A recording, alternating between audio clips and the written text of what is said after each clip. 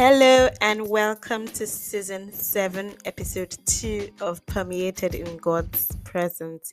If this is your first listening, I'm so glad you're here right now. I pray that God reveals himself to you through this episode and even as you catch up on the previous seasons. And for those who are already family, I love you so much. Thank you, thank you, thank you for constantly listening and sharing. I pray that God blesses you always. I'm this Jesus girl finding so much joy in sharing the word of God as the Holy Spirit helps me to encourage someone out there. As you already know, we can't stop being intentional about prophesying the promises in the word of God as we journey towards understanding God's will and purpose for our lives in different seasons. Thank you, Holy Spirit, for a new day and a new week. I pray, oh God, that as I speak right now, it is not my voice but yours, oh God. And I pray that as we listen, may we not be hearers alone but doers. In Jesus' name, amen. So I'll start off today with a quick backstory, but I'm actually so excited for what the Spirit has laid in my heart to share with you today. So sometime last week, I think it was on Friday actually, as I prepared for work, I noticed that I was being so slow and I sort of attributed this to tiredness. I mean, it had been a long week, but anyhow, I just sort of kept going. I had something unusual going on. I typically set out my outfit for the day the night before, but this time I didn't. I realized how missing that little act of planning, could also contribute to a slow morning, right? Because then I remember trying on 5 different blouses and I took them off one after the other because I just didn't feel like it. This is very unusual, I tell you, because I never overthink what to wear more often than not. Okay, but yeah, as all of this went on, I remember my driver then called me and said the car isn't starting. And I thought, how?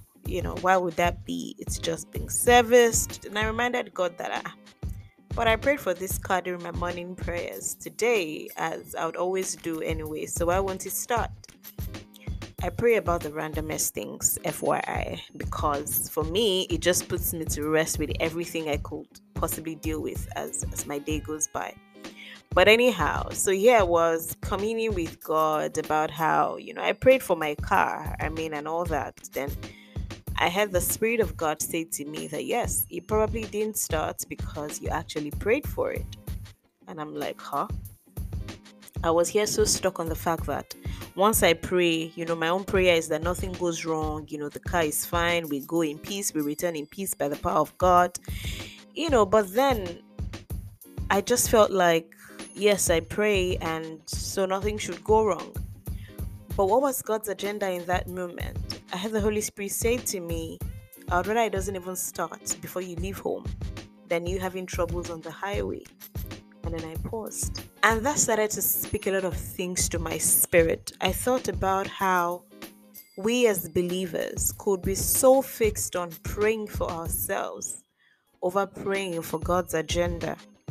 In that moment, I realized that predicting the outcome of my prayer is one thing, and receiving God's outcome is another. Of course, this isn't to say that every time your car doesn't start, it's God's agenda, right? But what I'm just trying to pull out of this backstory is more of the thinking.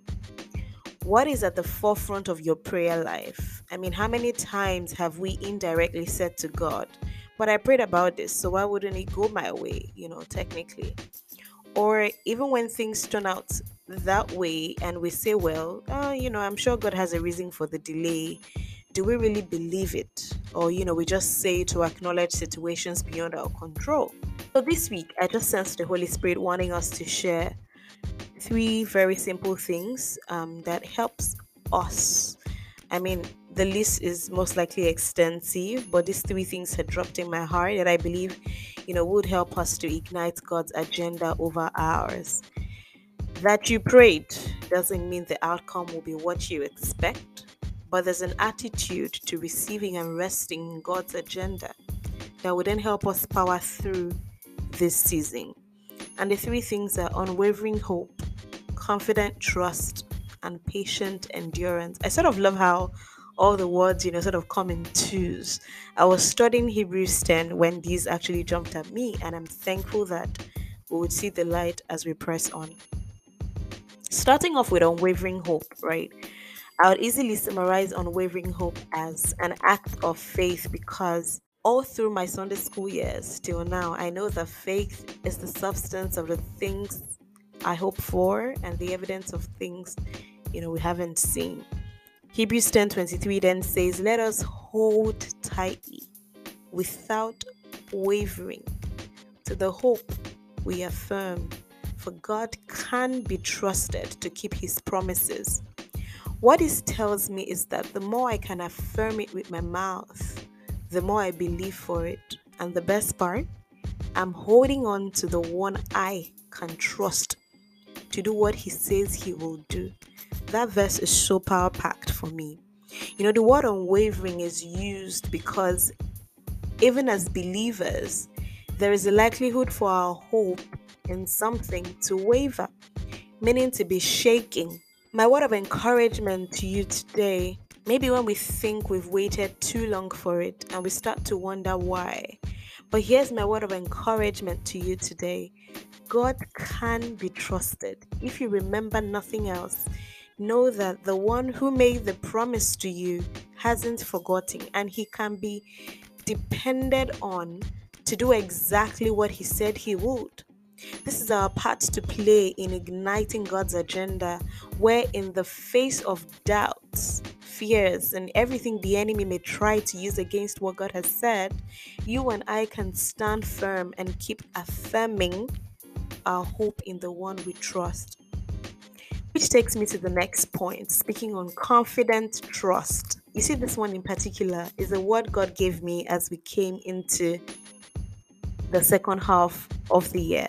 And the way he broke it down to me was quite interesting. Because when I heard, Titi, you need to go into H2 with confident trust, I said, yes, now, before Uncle. Trusting you is a no-brainer. And that sounded like tautology to me at some point, because trusting equally means that I have confidence in you. Then God made it clear to me that there are levels to this trusting. Confident trust is like trusting Pro Max. It is not trusting because there's no one else you rather call on. It is not trusting because the Bible says, oh, trust in the Lord with all your heart. So let's see how this works. Confident trust is all of that and then a whole lot more. It is knowing his track record in your life, having a baseline of how he's never let you down, and then now approaching everything you're trusting him for from that place of confidence. So it builds up. It's a no shaking kind of trust where you know that God has done it before and he's more than able to do even much more for you and for me. Hebrews 10:35 says, "Do not throw away this confident trust you have in the Lord. Remember the great reward it brings you." So what confident trust does is that we don't force an outcome on God. When we pray and we wait, whatever his response is, we are confident that it drives his agenda, and for that alone we are grateful. The later part of that verse speaks of the great reward it brings. It is one of joy. It is the pleasure in knowing and doing his will. And so that is why each and every day is a new opportunity to say, Lord, I choose to not only trust you, but confidently trust in you. Finally, is patient endurance. Every time I come across this word or this phrase in the Bible, even at some point, it just always sounds like something, that's so dreaded. Endurance always sounds like a very dreaded word. You find a lot of believers today who pride themselves in statements like, they know me. I don't take nonsense. I'm not patient for all that. I will give it to you. Hot. Not having the patience to endure certain circumstances robs you of the time to reflect and ponder if your actions or deeds are driving God's agenda. It's not about being stupid, but it is about being set apart. You see, the devil is trying so hard to lure believers today into being very reactive. And that has a way of tampering with the roots of your faith in God. Even on a personal note, we all have moments of trials that require us to wait on God. It's far from being a self pity party, it's a proactive act of faith, that does two amazing things according to Hebrews 10:36. First, it says you will continue to know and do God's will in your waiting season. And two, you will receive all that He has promised. I don't know about you, but for me, that sounds like the best thing that could ever happen to me.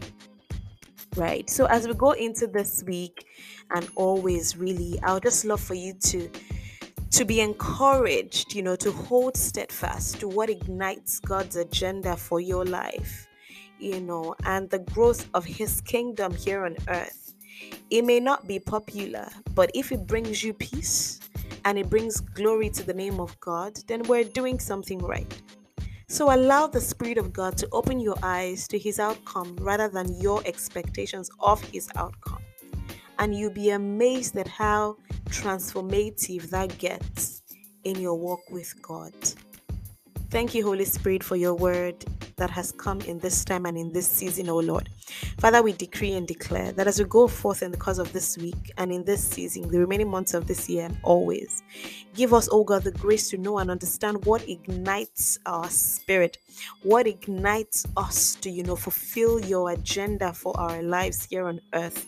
My Father, my God, we surrender all over again to you in this moment, and we pray for the grace to move and to press ahead with confident trust, with unwavering hope, and with patient endurance, because you alone are God and you are more than able to do what you have said you will do. You are more than able to be trusted in now and forever. Thank you, Holy Spirit, and have your way in us. In Jesus' name we have prayed. Amen. Thank you so very much for listening. If you have missed any of the episodes, I would always say this: I would really, really love for you to take some time to listen, and I pray that God actually reaches your heart anew in that moment. Please continue to share with your loved ones and encourage someone out there with the word. God bless you and remain in His presence. Bye.